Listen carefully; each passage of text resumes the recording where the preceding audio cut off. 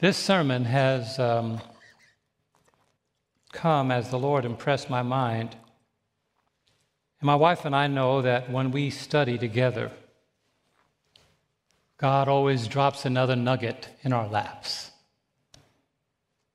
While I was on vacation, I said to myself, I'm just going to disconnect and not really do church stuff. But I had a school board meeting in the foyer of the hotel, and I read devotions each day. And when you do that, you can't hide from God. God knows exactly what He wants to impart to us. And so I was sitting there in our hotel room with the ocean just about 50 feet outside the window, writing down all these new sermons.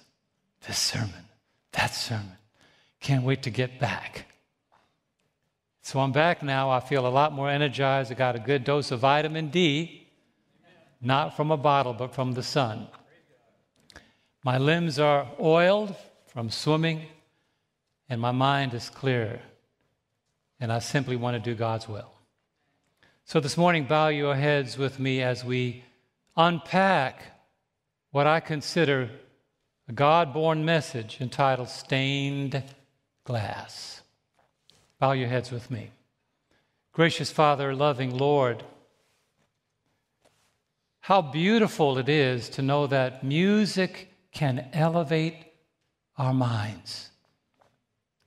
Music can open the door for the holy and the unholy, and we thank you today that you have used music to open the door to say to your Holy Spirit, you are welcomed here.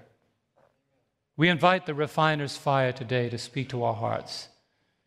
We invite your presence to make this message abundantly clear, and may the outcome be a people ignited, not consumed, set on a blaze for the glory of God, not for the consummation of their souls. And may you send into the hearts and minds of your people this beautiful commission to go forth and light the world with the beauty of your love, your greatness, and your gospel message. In Jesus' name I pray. Amen. I want to begin with the scripture reading. It's from the book of 2 Peter, chapter 1 and verse 19. 2 Peter chapter 1 and verse 19. And it is on the screen, but if you have your Bible, that's a good place to turn because that's the original source. The Apostle Peter, now converted, communicates to us a message that has not been hindered, but has grown in relevance and importance as time has continued to roll. He's speaking not only to his generation, but he's speaking to our generation because he's talking about something that God has effected that will continue to work until time is no more.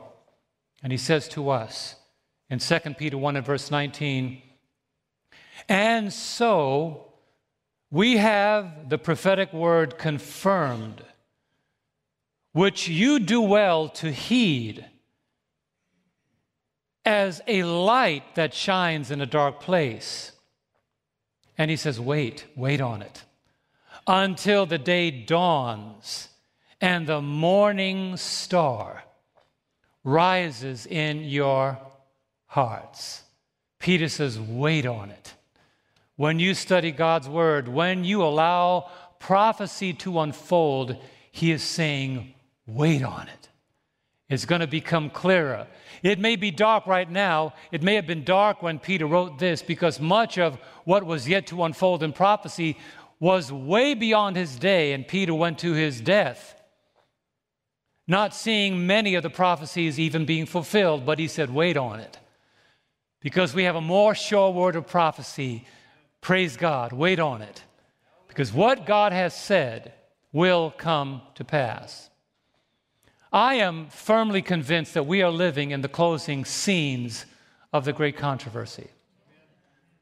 And because of that, Satan is unveiling the strategies that he has compiled together for the last 6,000 years. Just think about that. If you had 6,000 years to study the movements of God, what would you glean from that? What would you say as the nemesis of God? I want to undo that. I want to reverse that. I want to get rid of that because it doesn't fit into my plans. From the dust of his defeat in heaven, Satan has been taking notes. I'm convinced of that. He has studied the movements of God, determined to reverse everything that God has effected for good. And we're living in the day and age thousands of years ahead of his initial claim, I will be like the Most High.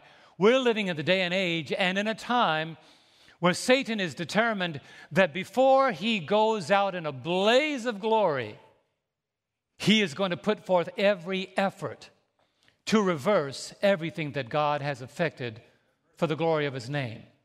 So let's begin in the beginning. Let's unpack this story about stained glass. Let us see what notes Satan has been taking and how he wants to reverse everything that God has established for good. Let us begin in the beginning. We go to Genesis chapter 1 and we read verse 2, these words. And the Bible says, "And the earth was without form and void, and darkness was on the face of the deep. And the Spirit of God was hovering over the face of the waters." I would have loved to have been there to see God do his thing. I would have loved to have been there to see God say what he was about to say. I wonder how long he thought about his first statement. I wonder if God said to his executive committee, "This is the first thing I'm going to say tomorrow morning." I think about that. That's my mind. It's a little messed up, but I think in the linear way, because God had to think about that first word because he says, somebody is going to write it down and say, "This is what I said." The power of the Word of God. So looking at this place that was dark and without form and void, to eradicate darkness, God did what only he can do, and he said in Genesis chapter 1 and verse 3, "Then God said," let's join him in his proclamation. Are you ready? "Let there be light, and there was light." God turned on the light. Can you imagine what that must have been like? To see before the universe, to see that somewhere the unfallen worlds picked up a new pulse of a light being turned on in the limitless space of God's playground. They said, God just turned on a light. It must be the email he sent out yesterday. He's building a new galaxy. The Milky Way, as we call it. God is building a new home for his creation. Let there be light, and the light came on. One of the very first changes that God effected in the creation of the world is the very change that Satan has sought to reverse. God turned on the light, but Satan wants to turn off the light. God deals in bright, Satan deals in dark. God deals in truth, Satan deals in error. So when God turned on the light to give man the ability to see what he was about to do, Satan determined, it will be my subtle purpose to reverse what God just did. And we read in specifics what God did. Because remember, when God saw the planet, it was without form and void, and darkness was upon the face of the deep. What did God specifically do? Look at Genesis chapter 1 and verse 4. "And God saw the light, that it was good. And God divided the light from the," what is the next word? "From the darkness." God did not turn darkness into light, because you can't make good out of evil. He eradicated the darkness by expelling it with light. He eliminated the darkness by introducing the light. God made a distinction between that which is dark and that which is light. God separated the darkness from the light. Now, if you're following me, you know that one of Satan's plans is to merge darkness with light. That's why it's called deception. It could not deceive you unless there is some element of light in it. And so he'll take the word Sabbath and link it to a dark day, a day that has nothing to do with what God had blessed. He takes light and mingles it with phrases that could cause that light to be diminished, ever so unperceptibly consistent. And so it gets to the place where that which is bright, Satan takes the potentiometer of a knob and he begins to slowly turn the brightness of God's word down until, as the light is going down and the eyes are adjusting to it, it's almost imperceptible until the room is dark and we say, how did it get so dark without me even noticing about it? That's why when I think about this very thing that God did, dividing light from darkness, and we're living in a generation where Satan has found clever and distinct ways of merging darkness with light and then making it palatable, making it acceptable, making it a part of the landscape of Christianity, and somehow giving it authority over the pure light of God's Word. And more, I have increasing appreciation for the words of Jesus when he said, "Let your light so shine." What he was in essence saying is we have been given the commission. We have been given the directive to allow the light of God's glory in our lives to shine in a world that has been modified, that has been dumbed down, where good is called evil and evil is called good. God is saying, I'm saying to you, let your light so shine. But I want you to think about that light for a moment. Because when Jesus said, let your light so shine, it is far more profound than just simply saying, let my character be seen, or let the truth of God's word be seen. What he was in essence saying is the reason why you've got to let your light continue to shine is because the moment you turn the light off, darkness is waiting for its opportunity to replace light. Have you noticed when you go to bed at night, when you turn the light switch off, the lights don't gradually go off. They go off immediately. Darkness doesn't gradually fill the room. It fills the room how? Immediately. The moment we turn off the light of God's gospel, darkness is immediate. When light is rejected, darkness instantly takes its place. And when we look at the world today, to a large degree, the enemy of truth has been amazingly successful. He has used creative and deceptive methods to merge darkness and light together. But I want to invite you today to go with me on a journey. I want to take you back 900 years. I want you to go back with me to the 12th century, to what has been described as the golden age of Gothic architecture. And we're going to tap a man on the shoulder by the name of Abbot Suger, S-U-G-E-R. He was considered Abbot Suger of St. Denis. He was called the father of stained glass. Somehow he first conceptualized the use of stained glass windows, and as he terms it, he wanted to create heavenly light. What kind of light did I say? Now I want you to look to your left and right. If you see somebody sleeping, just nudge them. Because you can sleep when you go home. You ain't sleeping on this sermon. Because while I'm trying to illuminate you, the devil is trying another creative way of turning off the light.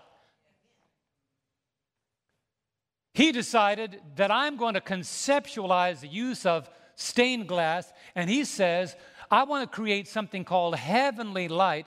And then he says, so that the presence of God could be seen in the church. That was his concept. And as I read the story, the Abbey Church of St. Denis near Paris was described as having, as the historians say, the most radiant windows to illuminate men's minds so that they may travel through the stained glass to an apprehension of God's light. Abbe Segura said he wants men's minds to look at this different colored glass, as you see in the background, and imagine a God of varying colors and degrees. And he had some pretty good foundation because he studied the scriptures where it referred to the rainbow of God and the many, many colors represented in the rainbow. So he sought to duplicate and replicate the glory of God in the beauty of stained glass. And stained glass, if you've ever seen stained glass in a large cathedral, it is beautiful. My wife and I had a chance to go to Notre Dame there in Europe, to that amazing cathedral. We went in France. We went to St. Patrick's Cathedral in New York City and a number of other cathedrals around the world. And when you walk in, you are met by this grand light show, this glorious stained glass that seems to bring you to an atmosphere in your mind of this is a very holy place. And so Abbot Sugier was able to accomplish, and still to this very day, when people walk into a cathedral, these grand, tall cathedrals like the cathedral in Washington, D.C., they feel this sense of holiness because they believe that the light coming through those stained glass says something about the character of God. And so on the heels of this creation, medieval churches began to use stained glass, and historians say for two reasons. The first reason, they said, they use it for its spiritual quality, but follow me carefully. The second reason caught my attention. They said they also use it for its sensual appeal. They said there was something about the glass that had a sensual appeal. When ministers couldn't get people into the churches, the stained glass did. When they couldn't, by advertising, get the people in the building, the stained glass did. Let me fast forward 900 years. That's why today, many of the modern churches are nothing more than a light show. I've looked at some of these churches, these worship centers, and it's filled with lights of varying colors. They're not using it for the sense of accenting holiness. They're using it to seduce the atmosphere to make you feel that you're in a holy place when there's anything but the holy word of God being proclaimed. It's the same concept. Create an atmosphere where people feel holy, but God's truth is not really found there. When you study how stained glass affected the cathedrals, when you study how stained glass played a major role in the medieval churches, you found that to get the people inside the churches and cathedrals, they adorned these massive walls of glass with colored glass. Not only did the stained glass arouse curiosity, but the people were told to appreciate it. And the bishops and the popes and the cardinals and the abbey leaders saw that it was necessary. The stained glass was necessary to get the people on the inside of the building.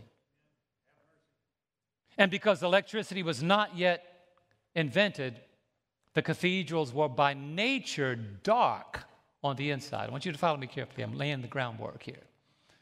Without the light coming in, it was dark. But look at the twist. The darker the church, the more dazzling and attractive the stained glass appeared.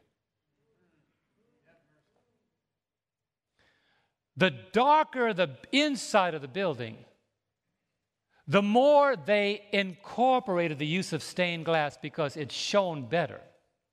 A beautiful light show. So now you see today why a lot of these quote-unquote buildings, worship centers, churches incorporate all the use of light because there's no light in the pulpit. You study it further, and I did a little deep study. I like to read a lot. They said, although they had candles, candles were kept to a minimum because the stained glass was not only visibly appealing, the stained glass they began to design it to instruct the people on what to believe. So they began to actually design the glass to teach certain scriptural stories the way they wanted the story to be taught. That's why you see Mary with a baby. And they say, Mary had a little lamb, Jesus. His fleece was white as snow. Anywhere that Mary went, the lamb was sure to go. They established Mary in the stained glass and made it appear during the medieval times that Jesus followed Mary rather than Mary followed Jesus. And you found in many cathedrals this large stained glass with Mary and Jesus. And she was placed with the one with the halo around her head. And he was the little lamb following her wherever she went. Medieval churches were not popularized by the reading of the Bible, but they were popularized by the abandonment of the Bible. Bibles were chained to the altars. They were not in multiple supply like today. And you discover during the medieval times, the truths of the Bible were just as distorted as the light that was filtered through the stained glass. Stained glass was the main attraction of the churches of medieval times, and now you know why they call it the Dark Ages. Stained glass was the main attraction of the churches of medieval times. Now you know why they call it the Dark Ages. Brethren, anytime you use anything to substitute the beauty of the brightness of God's Word, it is also a manifestation of the Dark Ages. Today we're living in a time where stained glass has taken on a new meaning. When I went further into study of this, I found out there was a particular quality about stained glass that makes it deceptively attractive. I'm going to take it to the next level now. Follow me carefully. Although the source of light remained unchanged, meaning outside of the cathedral, the sun was just as bright as it would be on any other cloudless day. The source of light remained unchanged, but the stained glass vastly altered the way that people saw the light. I want you to follow me carefully. The Word of God hasn't changed. But when you alter God's Word by putting something between the pure light and the way that it is received, it appears to be vastly different. And I'll share with you in 4 points what I mean by that. The results were, it makes the altered light look more attractive than the original light. Follow me today. It's really deep. It's kind of one you got to get your shovel out to dig deeply into this sermon, because it's going to take you some places that your mind is not naturally going. So when they filled the cathedrals as they did, it was no longer that attractive. They didn't go outside and look up at the sun and say, wow, what a beautiful sun. They said, wow, what beautiful stained glass. Not realizing that without the sun, the stained glass couldn't be seen. Let me break that down. Let me unpack that. Satan uses today the purity of the light of God's Word and puts between it and the minds of the hearers something to make it seem more attractive, when in fact he's dumbing down the light and making you think that because he uses a different delivery system, that is better than the original. The delivery systems nowadays, some of them would be emotion. If I could get them to be emotional, they'll feel a whole lot more holy than those who simply sit still. The light may look pleasing to the eye. Another thing about stained glass, it filtered out the life-giving rays of the sun. You could not get vitamin D by sitting in the cathedrals. Come on, somebody say that. Although the original source had all the vitamin you needed, Satan found a way to take away the nourishment of God's word by eclipsing it with stained glass. And you can sit there in these gorgeous cathedrals and die of the lack of vitamin D. Said another way, Satan found creative ways, and I'll share those 4 points. Satan will find creative ways to eclipse the purity of God's word, and you're so attracted by the substitutes that you'll slowly die because you think this is a whole lot better than what's outside.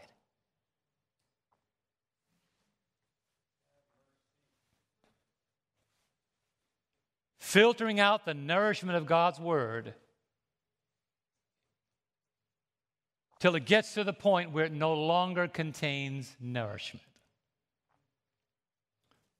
Let me transition and tell you this. It has taken more than 6,000 years, but can I inform you that we are living in the generation of stained glass?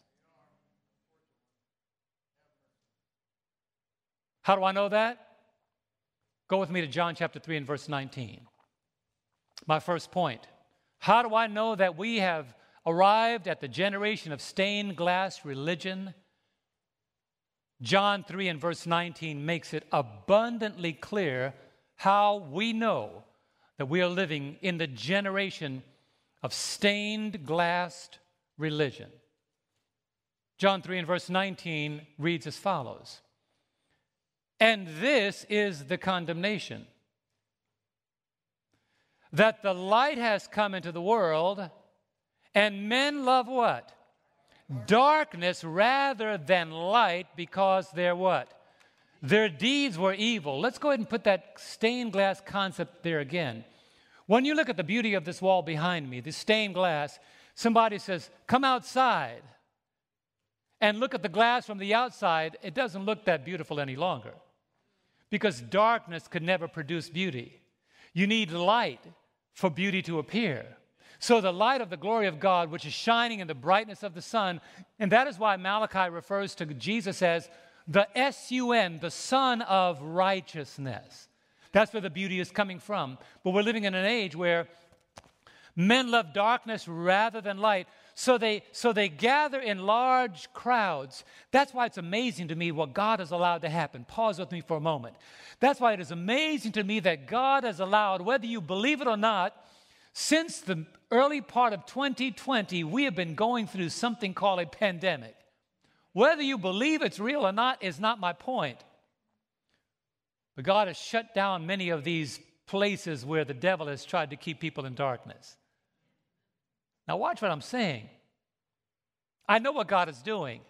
He is saying the time has come for me to turn the light back on. That's why when my wife and I go to Walmart and we run into a lady who says by introducing herself, she says, I'm Baptist. We were in Walmart in Carbondale, and the lady came up to me and she says, she stopped me. She says, I want you to know my daughter and I have been watching you since the pandemic struck.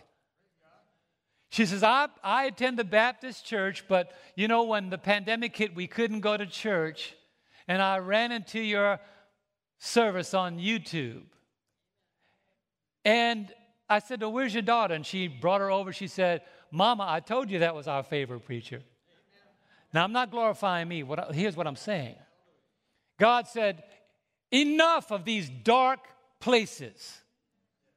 I'm going to keep you home if that's what it takes to find the light. To let the light shine. And this lady from Michigan, and the list goes on and on. I mean, we get so many emails and letters from different people that are saying, when the pandemic hit, we found your church. When the pandemic hit, we found 3ABN. When the pandemic hit, we now understand what we couldn't at the other times, because they had been content to go into these places where there was nothing but stained glass coming from the podium. Between the purity of God's word and the stained heart of the people proclaiming it, the light of God's word was being demolished, and people could not see it.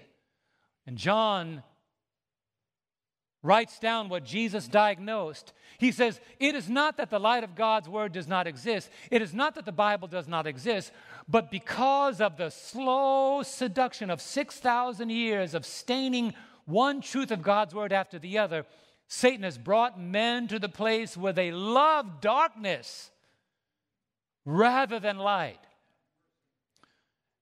You want to test that? Tell somebody that their loved ones are not in heaven, that they're in the grave. You see the kind of argument. Try to show it to them in the Word of God, and they'll fight you. They'll get mad at you. All you're simply doing is turning on the light, but they'll get upset that you're telling them the truth. But I'm thanking God that there are some people that still want to hear the truth. What do you say? Not everybody's that way, but this is an interesting statement. Servant of the Lord, Ellen White, brings out this very significant point, how in this age where people have embraced darkness, where ministers have embraced darkness, proclaiming it through their stained glass motives, seducing people into thinking that they're in the right place when in fact they're just simply being sequestered from the pure light inside the cathedral of darkness. And the servant of the Lord diagnoses this beautifully. Listen to this. Testimonies, Volume 4, page 233 in paragraph 3. She says, in this age of darkness and error, men who profess to be followers of Christ seem to think that they are at liberty to receive or reject the servants of the Lord at pleasure, and that they will not be called to an account for doing so. For so doing. Unbelief and darkness, what two things did I just say? Unbelief and darkness lead them to this. She continues, their sensibilities are blunted by their unbelief. Let that sink in. Their sensibilities are blunted. In other words, they have so turned their minds off the truth that they are unable to even receive it any longer. Their sensibilities are blunted. It's like trying to put a flat key in a round opening. You can't do it. They violate their consciences and become untrue to their own convictions. They know it's right. And weaken themselves in moral power. This is the part that got me. They view others in the same light with themselves. They say, you're no different than me. That's why when I got that letter from that cult leader, when I did the series a number of years ago on unclean spirits, he sent me a letter and he said, I'd like to get together with you. If we get together, you would be surprised how many things we have in common. And I thought to myself, I don't have anything in common with a Satan worshiper.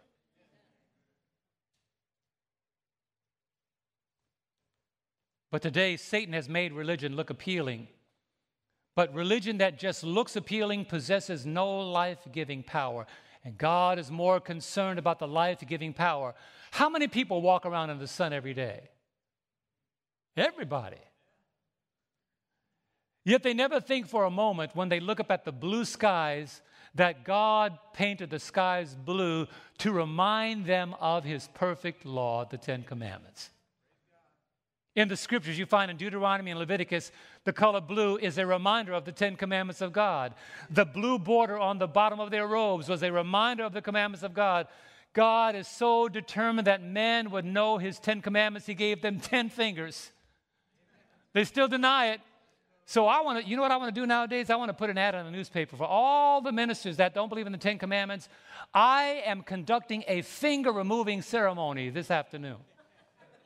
Bring whichever finger you want with you, and I'll gladly cut it off since you don't need it. 10 fingers, 10 toes. Is God trying to tell us something? Yes. But they violate their own consciences and become untrue to their own convictions. What we are being told is that they read the Word of God and they see, if you love me, keep my commandments, and they determine, I am not going to do that, and I'm going to teach others not to do it either. And so they stained their minds and say, stay in here. I'll give you the substitute. Don't go outside because you might discover the pure light. But God is not content to leave his people in darkness. Other sheep I have, which are not of this fold. Them also I must bring, and they will hear my voice, and there will be one fold and one shepherd. How do I know that Satan has been working for 6,000 years on this? Listen to the words of the Apostle Paul to his protege Timothy. In 1 Timothy chapter 4, verses 1 and 2, the Apostle Paul writes to Timothy these words. He says, now the Spirit expressly says that in latter times, in what times? Latter times, some will depart, some will depart from the faith, giving heed to deceiving spirits and doctrines of demons, speaking lies in hypocrisy, having their own conscience seared with a hot iron. During the Dark Ages, that's what happened. The lie about death was born in the Garden of Eden, but proliferated during the Dark Ages. Purgatory, born in the Garden of Eden, proliferated during the Dark Ages. Everything that has to do with spiritualism was born in the Garden of Eden when Satan lied to Eve that you will not surely die. And proliferated during the Dark Ages. That's why when people die today, I'm so sick and tired of hearing people say they're in a better place now. Anybody else know what I'm talking about? I'm so sick and tired when I hear the news, somebody died, well, they're with mama now, well, they're with papa now. Or somebody like one of my family members said, one of my uncles just turned 81, and he had 11 siblings, and he said, well, 9 of them are dead, there's only 2 remaining, and he said, they've already died, they're waiting for me, he said. And I thought to myself, Uncle, they're not waiting for you. When another family member died that loved the Yankees baseball team, and they said he's in heaven now playing baseball with the Yankees. And I'm thinking, when did God take the Yankees to come on now, help me out. What kind of foolishness? But to make it even more ridiculous, it is saying that these are deceiving spirits. These are doctrines of demons. And the ministers that are propagating this, the Bible says, their own consciences are seared with a hot iron. Do you know what that means? That means their sensibilities are so blunted, their consciences are dead. It doesn't even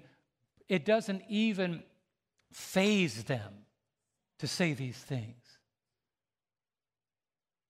I wanted to educate myself more on this text, and I began to look it up in one of the commentaries, and it said, a seared conscience is a dead conscience. It has been calloused over or hardened so that it cannot perceive anything. When the conscience is seared, the life becomes hypocritical because you become your own standard because God's standard has been rejected. So when people say, as I've heard people say, me and God are cool. I've heard people that refuse to give their lives to Jesus say, me and God, we have an understanding. And I always wondered, what kind of understanding do you have? You living like the devil. What kind of understanding do you have of God? You're living like hell is a vacation resort. What kind of understanding do you have with God? Living that way, and you dismiss by God and I have an understanding. God and I are on talking terms. I know God.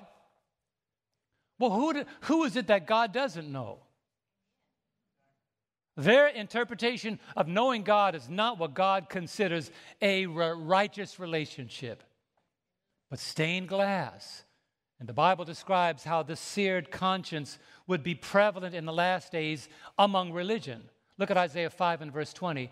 And this was said 700 years before Christ. Now, when you read this text, I want you to grab this. This is what Isaiah the prophet diagnosed 700 years before Christ. Can I ask you a question? Do you think it's better now or worse? 700 years before Jesus was born into the world to save humanity. This is what Isaiah the prophet diagnosed the world to be. Isaiah 5 and verse 20, he says, woe to those who call evil good and good evil, who put darkness for light and light for darkness, who put bitter for sweet and sweet for bitter. That's what's happening today. If this was happening in the days of the apostle, in the days of Isaiah the prophet, and then Paul came along and says, evil men and seducers will grow worse and worse. And he says, in the latter times, many will depart from the faith, giving heed to seducing spirits and doctrines of demons. If you want to know whether or not it's gotten bad, ask the devil. Because he'll tell you, I've come down having great wrath because I know I have a short time. I'm walking around like a roaring lion, seeking whom I may devour. Brothers and sisters, that is why we need to settle for nothing more than the pure, unadulterated Word of God. Because we're living in an age of stained glass. The Apostle Paul predicted that in 2 Timothy chapter 3 and verse 13. He says, but evil men, what kind of men, church? Evil men and impostors or seducers, as the King James Version says, will grow worse and worse, deceiving and being deceived. What he's in essence saying is men will not only be content to believe a lie, but they'll publish lies. They'll write lies in a book. They'll proclaim lies from the pulpits. And you know what? If I was only talking about other movements, I think we'd be okay. But the devil is finding ways of getting even in among the Adventist church. That's why, praise God, I had a meeting with Pastor Mark Finley and another gentleman that you may or may not know, Dan Houghton, and we are working collectively with 13 other speakers addressing the major issues that the church is confronted with. And by God's grace, January of 2022, they'll be coming out with a book that is dealing with the major issues that are confronting the worldwide movement of the Seventh-day Adventist Church. And they've asked me to write the chapter on spiritualism. I already wrote it, but they asked me to add more to the content on a meeting we had a couple of days ago. Let me tell you something. I am so excited to see that there are men, that there are people, that there are leaders, that there are women that are in the church of God that are not sleeping, but they are awake to the times in which we live. So when you see the evil on one side, don't think that that is the general atmosphere everywhere. Don't say the Adventist church has lost its way. That's not the case. But there's some folk that have given heed to seducing spirits, given heed to trying to reinterpret what has already been interpreted and verified by the Word of God. And they will follow in the course of anybody else who loves darkness rather than light. And why is God allowing it to happen? Because God wants a filtered church. He wants a church without spot or wrinkle or any such thing. And like he did in the army of Gideon, he's going to narrow them down from 32,000 to 300. God doesn't need numbers to win. He needs people that are faithful. What do you say? God is saying we're living in the days where imposters, deceivers are worse and worse, publishing deceptions. I've had arguments with people that used to be Adventist. That's the active word, used to be. And somewhere they discovered in their darkness, like I said a moment ago, the moment you turn off the light, darkness is immediate. It's not gradual, it's immediate. Try it out when you go home tonight. See how long it takes for the room to get dark. The moment you reject the light of God's word, darkness is immediate.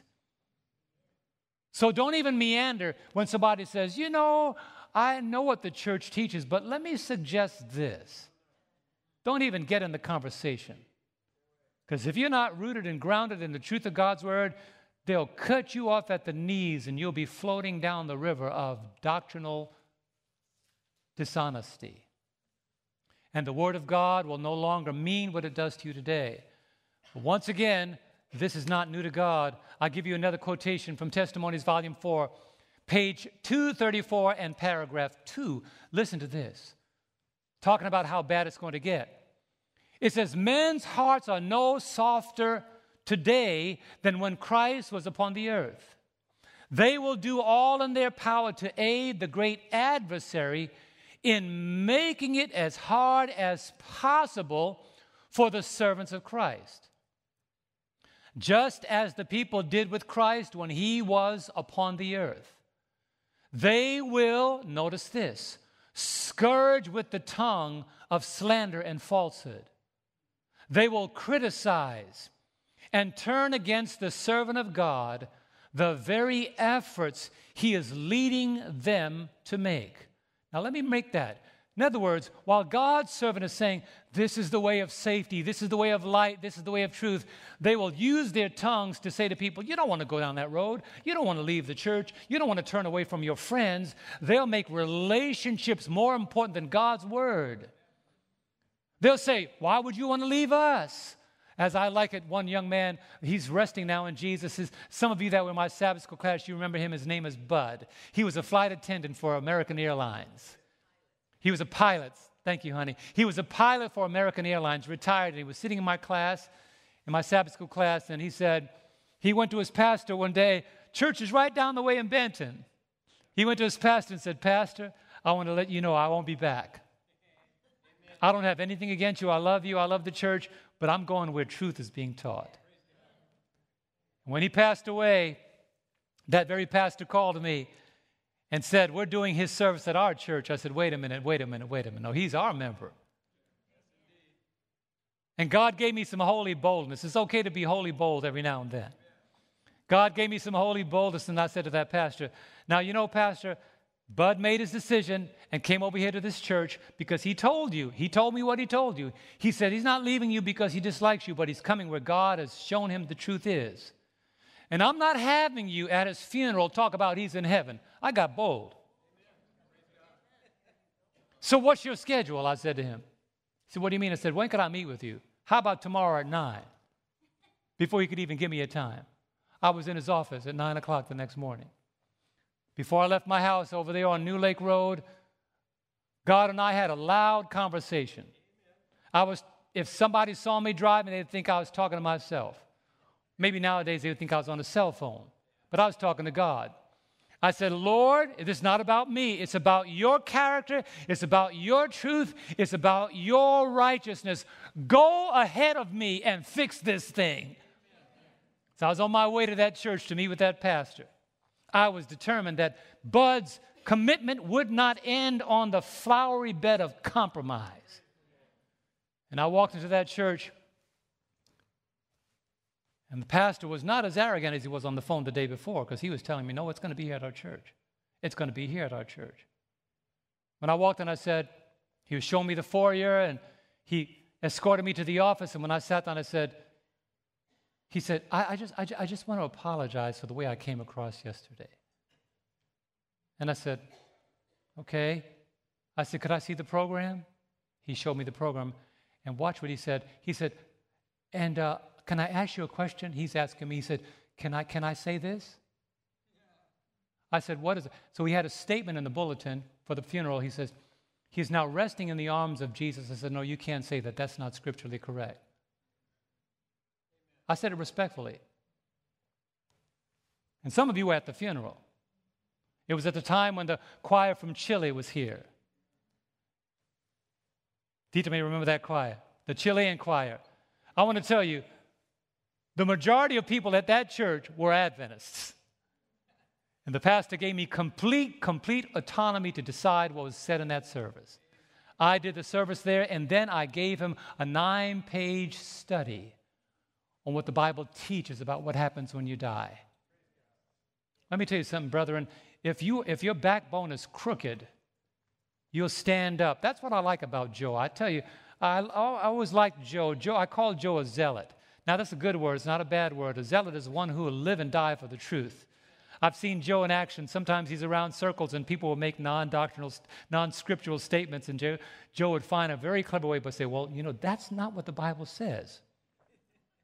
And he would gently lead them back to what the Bible says, and I'd look at him and he'd go like this. Like, I got this. I appreciate you for that, Joe. Brethren, we have to be clever. We're not living in an age where truth is on sale. We're living where the character of God needs to be properly represented. So when people are criticizing and turning folk away from the truth, it is our responsibility to lovingly and kindly lead people back so that the character of Christ will be clearly seen, because we are living in an age where stained glass religion has taken effect, because darkness has become more appealing than light. And my second point, how do I know we're living in an age of stained glass religion? Because how we feel is more important than what we believe. How you feel. Today, religion appeals to the senses, but starves the intellect. If you want to look up the references, just go to a Christian concert. The rooms are dark, just like the cathedrals of old. Intellect is suspended by lofty words, biased repetition, praises great and grand, but not what God demands. Look at some of those concerts.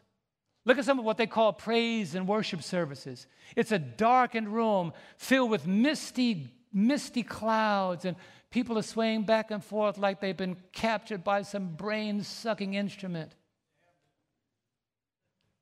And if you think I'm the only one that thinks that way, I read an article from a Sunday church. Listen to this. It was called RestoringKingdomBuilders.org. And the article was entitled, "Do Christians Sometimes Go Mindless During Worship?" That was the article from a Sunday church. So just so you don't think that's something that I've noticed.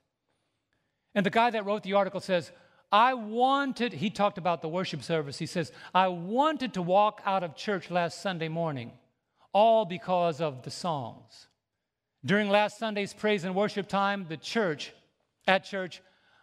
that I had been attending, I became very uncomfortable because we kept repeating the same phrase while singing a popular worship song called King of My Heart. He said 2 Sundays ago, the worship team led the congregation in singing the song, and I noticed that one phrase was repeated 22 times. You are good, oh God, you are good. He said God knows he's good. Why do we have to tell him 22 times? And then he says, which means we sang the same words 44 times. And he ended the article by saying, I wanted to run out of the service, get in my car, and drive anywhere. So it's not just what's trying to find its way in Adventism, but it's finding its way all around. The same Gregorian chants that fill these cathedrals in the Dark Ages. The monotone syllabic chants that, as a psychologist says, the moment you repeat the same thing 6 times, it lowers the door in your brains and anything can come in unfiltered after that. And you wonder why people behave the way they do. You wonder why they think the way they do. And they're convinced that it's true because they've given their minds over and their consciences are seared with a hot iron. No wonder Jesus said what he did in Matthew 6 and verse 7. He said this about prayer, but I think it applies to everything. Listen to the words of Christ. Matthew 6 and verse 7, he says, when you pray, do not use vain repetitions as the heathens do, for they think that they will be heard for their many words. But that's not the case. I cite exhibit number 1, the Mount Carmel showdown. When they got together on Mount Carmel with Elijah and the prophets that had apostatized from God, and the 400 prophets of Baal and the 450 prophets of Asherah. They got together all day long, shouting and praising and cutting themselves and raising their voices to their God, waiting for their God to respond, but there was not a single voice in response. And Elijah got on his knees and prayed, if God be God, then the God who is God will respond by fire. In his humble prayer, move the hand of the living God. That's why today, be careful when you get into this broken record syndrome, as Mark Finley calls it, 7-11 songs, 7 words repeated 11 times. Watch out when that happens. You get into the cycle where you almost give yourself over to what the psychologists call a suspended animation. You are not in charge any longer. You are no longer responsible for what is taking place because you have surrendered all of your intellect to an outside source to determine how you respond on the inside. And we find that how you feel is more important today than what you believe. My third point is, how do I know that we are living in a stained glass age? Because error is exalted above truth. Look at ancient Israel. Look at Ezekiel 22, verse 26. This is not new, but Satan takes his time to develop his art, his craft. And if you think that Satan is weaker than he used to be, I'm giving you references to what he's been doing throughout the course of human history, from the Garden of Eden to the distortion of the children of Israel, as we read in Isaiah 5 and verse 20, now to the distortion of the priest of Israel, as we're going to read now in Ezekiel 22 and verse 26. He led ancient Israel to this depth. Look at the Bible. Ezekiel 22, 26. Speaking about ancient Israel, he says, her priests have violated my law and profaned my holy things. They have not distinguished between the holy and the what else? Unholy. Nor have they made the difference between the what? Clean, the unclean and the clean. And they have hidden their eyes, what? From my Sabbaths, so that I am profaned among them. Let me pause and help you see what you didn't see. This is being said of those who kept the Sabbath. This is not being said of those who did not know about the Sabbath. What this commentary is, in Ezekiel chapter 22, verse 26, is what happened to a people that did keep the Sabbath. They got to the place where the surrounding nations had so diluted and stained their minds that they turned their backs on honoring God's Sabbath. And God said, I'm profaned among them. They should have known better than anybody else. Brethren, let me make a point right here. We should be an example of how the Sabbath should be kept. But nowadays, there are Adventists that go to restaurants immediately after church. Think nothing of it. They plan ahead of time. I remember somebody called me and said, you know, we went to church today, and they mentioned the restaurant. I said, why'd you do that? You're home, you're not on the road. You can prepare a Sabbath meal? No, the Bible says, thou, nor thy son, nor thy daughter, nor thy manservant, nor thy maidservant. You should not be the reason to lead other people in violating God's Sabbath by your example. Going to shows and baseball games and amusement parks and, it's a family day. Oh, brethren, understand the Sabbath is holy and so is God. Nowadays, even in amongst us, there's a time when the Sabbath was actually kept from sunset to sunset. Nowadays, we're finding creative ways of saying God understands. He does understand, but make no mistake about it, God is not modified by the times. And God is not mocked. Today, God's truth has been filtered through the lenses of stained glass doctrines.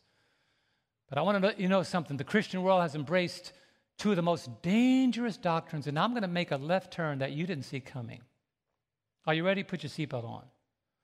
Today, the Christian world has embraced two of the most dangerous doctrines that are going to bring the world and even the Adventist church to the greatest test it has ever faced. And those two doctrines are the immortality of the soul and the sacredness of Sunday. I'm going to share a quote with you, and then I'm going to break it down.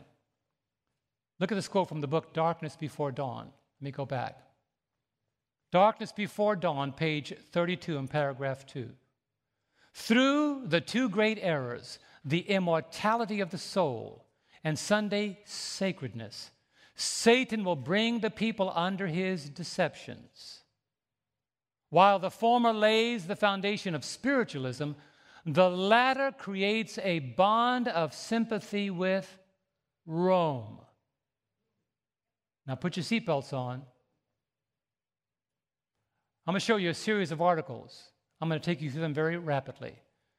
We have seen the impact of spiritualism. It's everywhere. It's everywhere. It's in the video games. It's in the movies. It's in the pulpits. It's in the commentary that goes from news broadcast to news broadcast. It's among family members from left to right. Everybody's in heaven now. Michael Jackson's in heaven. Liberace's in heaven. The Rat Pack is in heaven. Everybody dies and goes to heaven no matter how they live.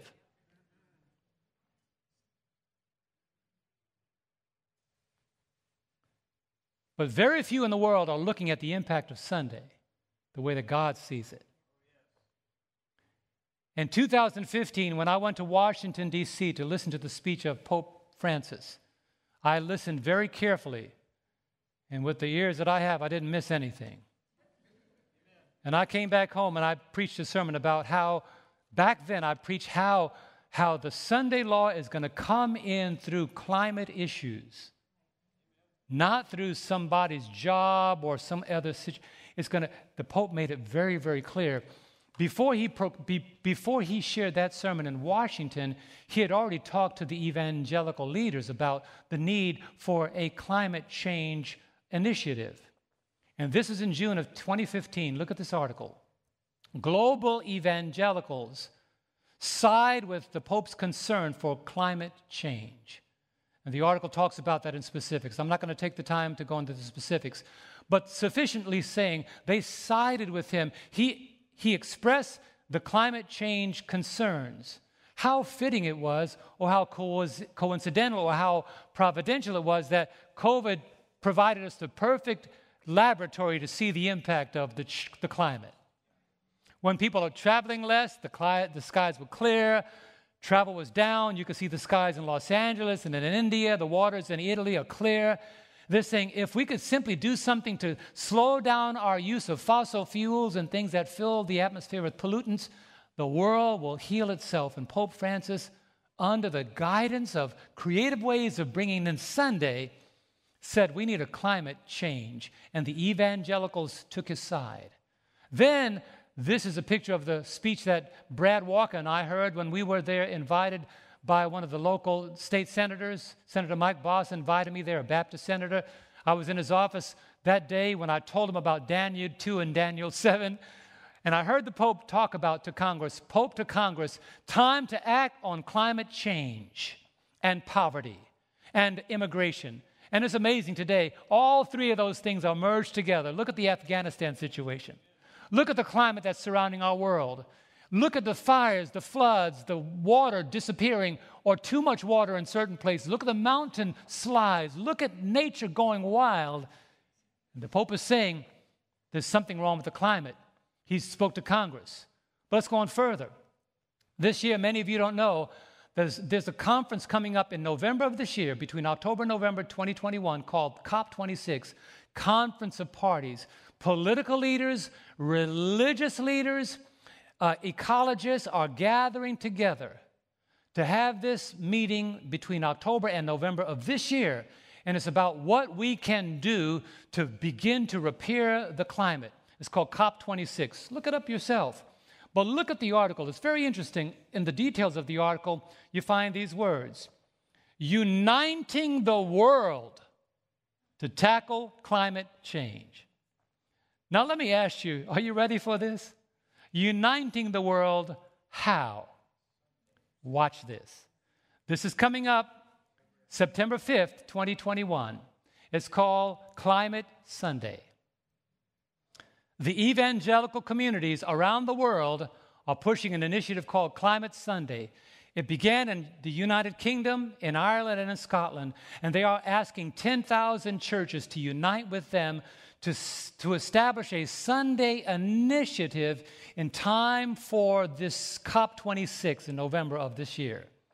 They're saying, we owe it to God to fix the planet, and we want to show the papacy and the leaders of the world that we are doing our part to impact the climate.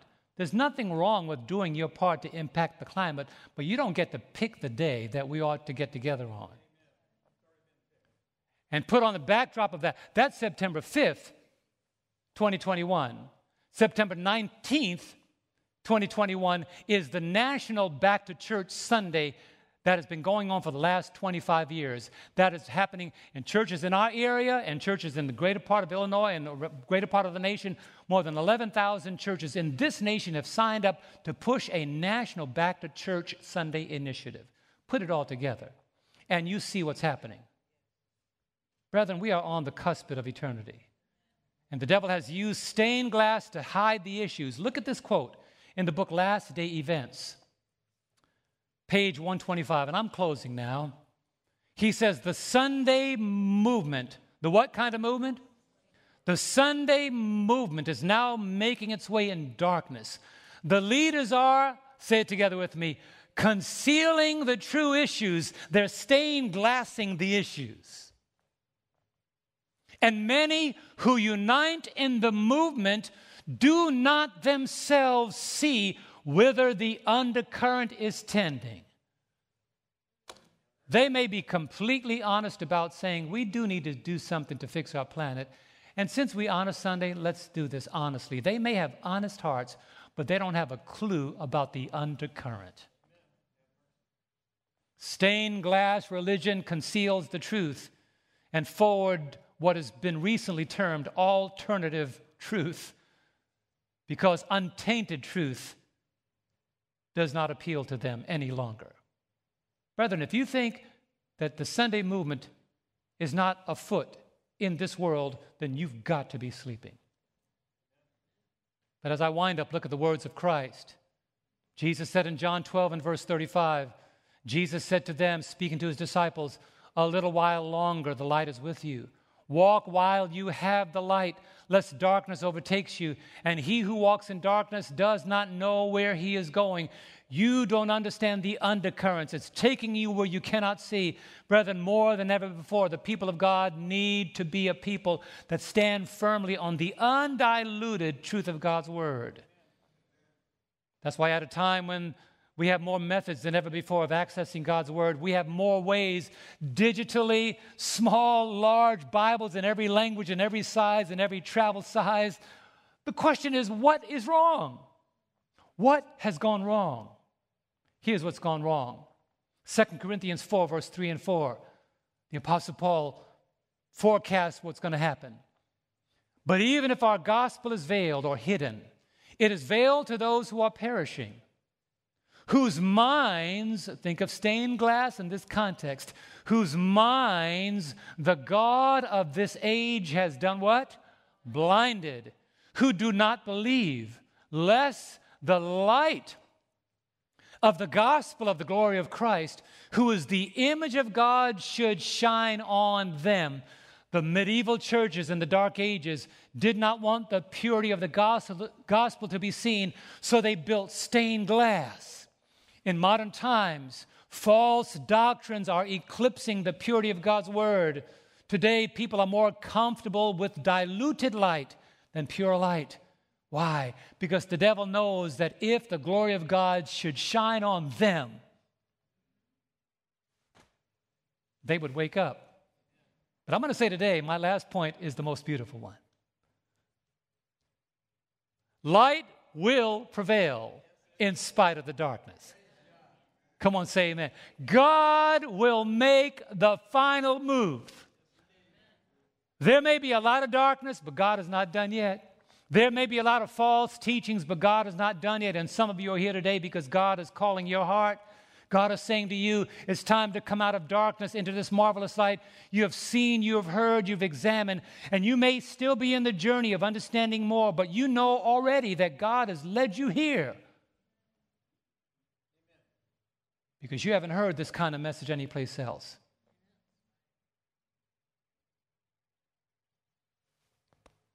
And at a time of preferred darkness, God is going to break the stained glass windows. Oh, I love Isaiah the prophet when he said in Isaiah 9 and verse 2, notice what he says, this is yet to be fulfilled in its fullness. The people who walked in darkness have seen a great light. If you used to be, let me ask, if you used to be of a different religion before you accepted the Adventist message, raise your hand. Amen. Praise God. Can you say amen, somebody? You know why? Because those who walked in darkness have seen a great light. Amen, church. And the Bible says, the people in the land of the shadow of death, upon them a light has shined. Praise God, the light is still too intense for Satan's stained glass to eliminate the plan of eternal God. In the book Christian Service, I praise God for this, and this is one of my last quotations before we wind this thing up. I have one more, but I got to make it complete. Christian Service, page 38, paragraph 4. We are told it is a wonderful privilege. It is what, my friends? A wonderful privilege to be able to understand the will of God as revealed in the sure word of prophecy. When I study Daniel, when I study Revelation, I get excited. You want to get excited? Get back in prophecy. I was so excited when Dan Houghton was saying to me on the phone, he said this year he decided to do something else. He said, I read through Revelation many times, but I read it again, and I read it again, and my prayer was, Father, is there anything that I'm missing? So I want you to know the Seventh-day Adventist Church is in the hand of godly men and women. Can somebody say amen? God has not passed the torch or the baton to somebody who is eager to destroy this church. It is a wonderful privilege to be able to understand the will of God as revealed in the sure word of prophecy. Listen to this now, this places on us a what? Heavy responsibility. God expects us to impart to others the knowledge He has given to us. It is His purpose that divine and human instrumentalities shall unite. It is His purpose, thank you, honey, that divine and human instrumentalities shall unite in the proclamation of the warning message. We've got a grand responsibility. We are called to unite with divine agencies to proclaim this last warning. So when Revelation 18 reads as it does, Revelation 18 verse 1, after these things I saw another angel coming down from heaven, having great authority, and the earth was illuminated with His glory. Do you know who that is? We are the messengers. We are the angels who God is going to use just as He used the prophets of old, the apostles of old. They were the angelos, the messengers. And God said, I'm sending you forth to proclaim this light. Peter the apostle knew that. Peter the apostle knew that. In 1 Peter 2 and verse 9, he says, but you are a chosen generation. Say it with me, church. But you are a what? Chosen generation. What else? A royal priesthood. What else? Holy nation, His own what? Special people. And here it is, that you may proclaim the praises of Him who called you out of what? Darkness into His what? Marvelous light. I'll bring you behind the scenes. A few weeks ago, I had a Bible study with Pastor Philip Fritz. I don't know if I told you. Did I tell you? One more time. After 6 hours of Bible study, he said, I'm angry, but I'm happy. I said, I know why you're angry, but why you're happy. He said, because today God brought me out of darkness into His marvelous light. That ought to be a hallelujah right there. A minister of 40 years, God has ignited that man. He said, the Pentecostals told me I didn't have any more sermons, but he said, now I know what they meant. He said, because I was preaching the wrong message. Now I got a new message. Oh, come on. Say amen, somebody. He said, I got a message now. And I looked at that man and I said, on the authority of God's word, I said, God is about to make a divine move in your life. Are you ready? What I was saying to him is, you ain't going back to darkness to proclaim darkness. You're going back to proclaim light. You can reach folk that I can't reach. God is saying it's time. And lastly, my last quote. Thank you for being patient. I know your food is smelling good. I haven't eaten yet either, but just relax. Spiritual Gifts, Volume 1, page 195 in paragraph 1. Servants of God endowed with power from on high. Where is our power going to come from, church? From on high. With their faces lighted up and shining with holy consecration, went forth fulfilling their work and proclaiming the message from heaven. What happened? Souls that were scattered all through the religious bodies answered the call, and the precious were hurried out of the doomed churches. As Lot was hurried out of Sodom before destruction, to God be the glory. We've got a privilege to call them out. We got to call them out. I don't want to stand before God and He say, what did you do with that congregation? Did you call them out? Yes, I called them out. Did your members do it? Father, ask them.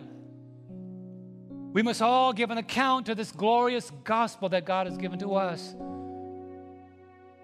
And so in a stained glass generation, remember what Peter said. And so we have a prophetic word confirmed. 2 Peter 1, verse 19. We have a prophetic word confirmed. The King James Version says we have a more sure word of prophecy, which you do well to take heed as a light that shines in a dark place, until the day dawns and the morning star rises in your heart. So I end with a question today.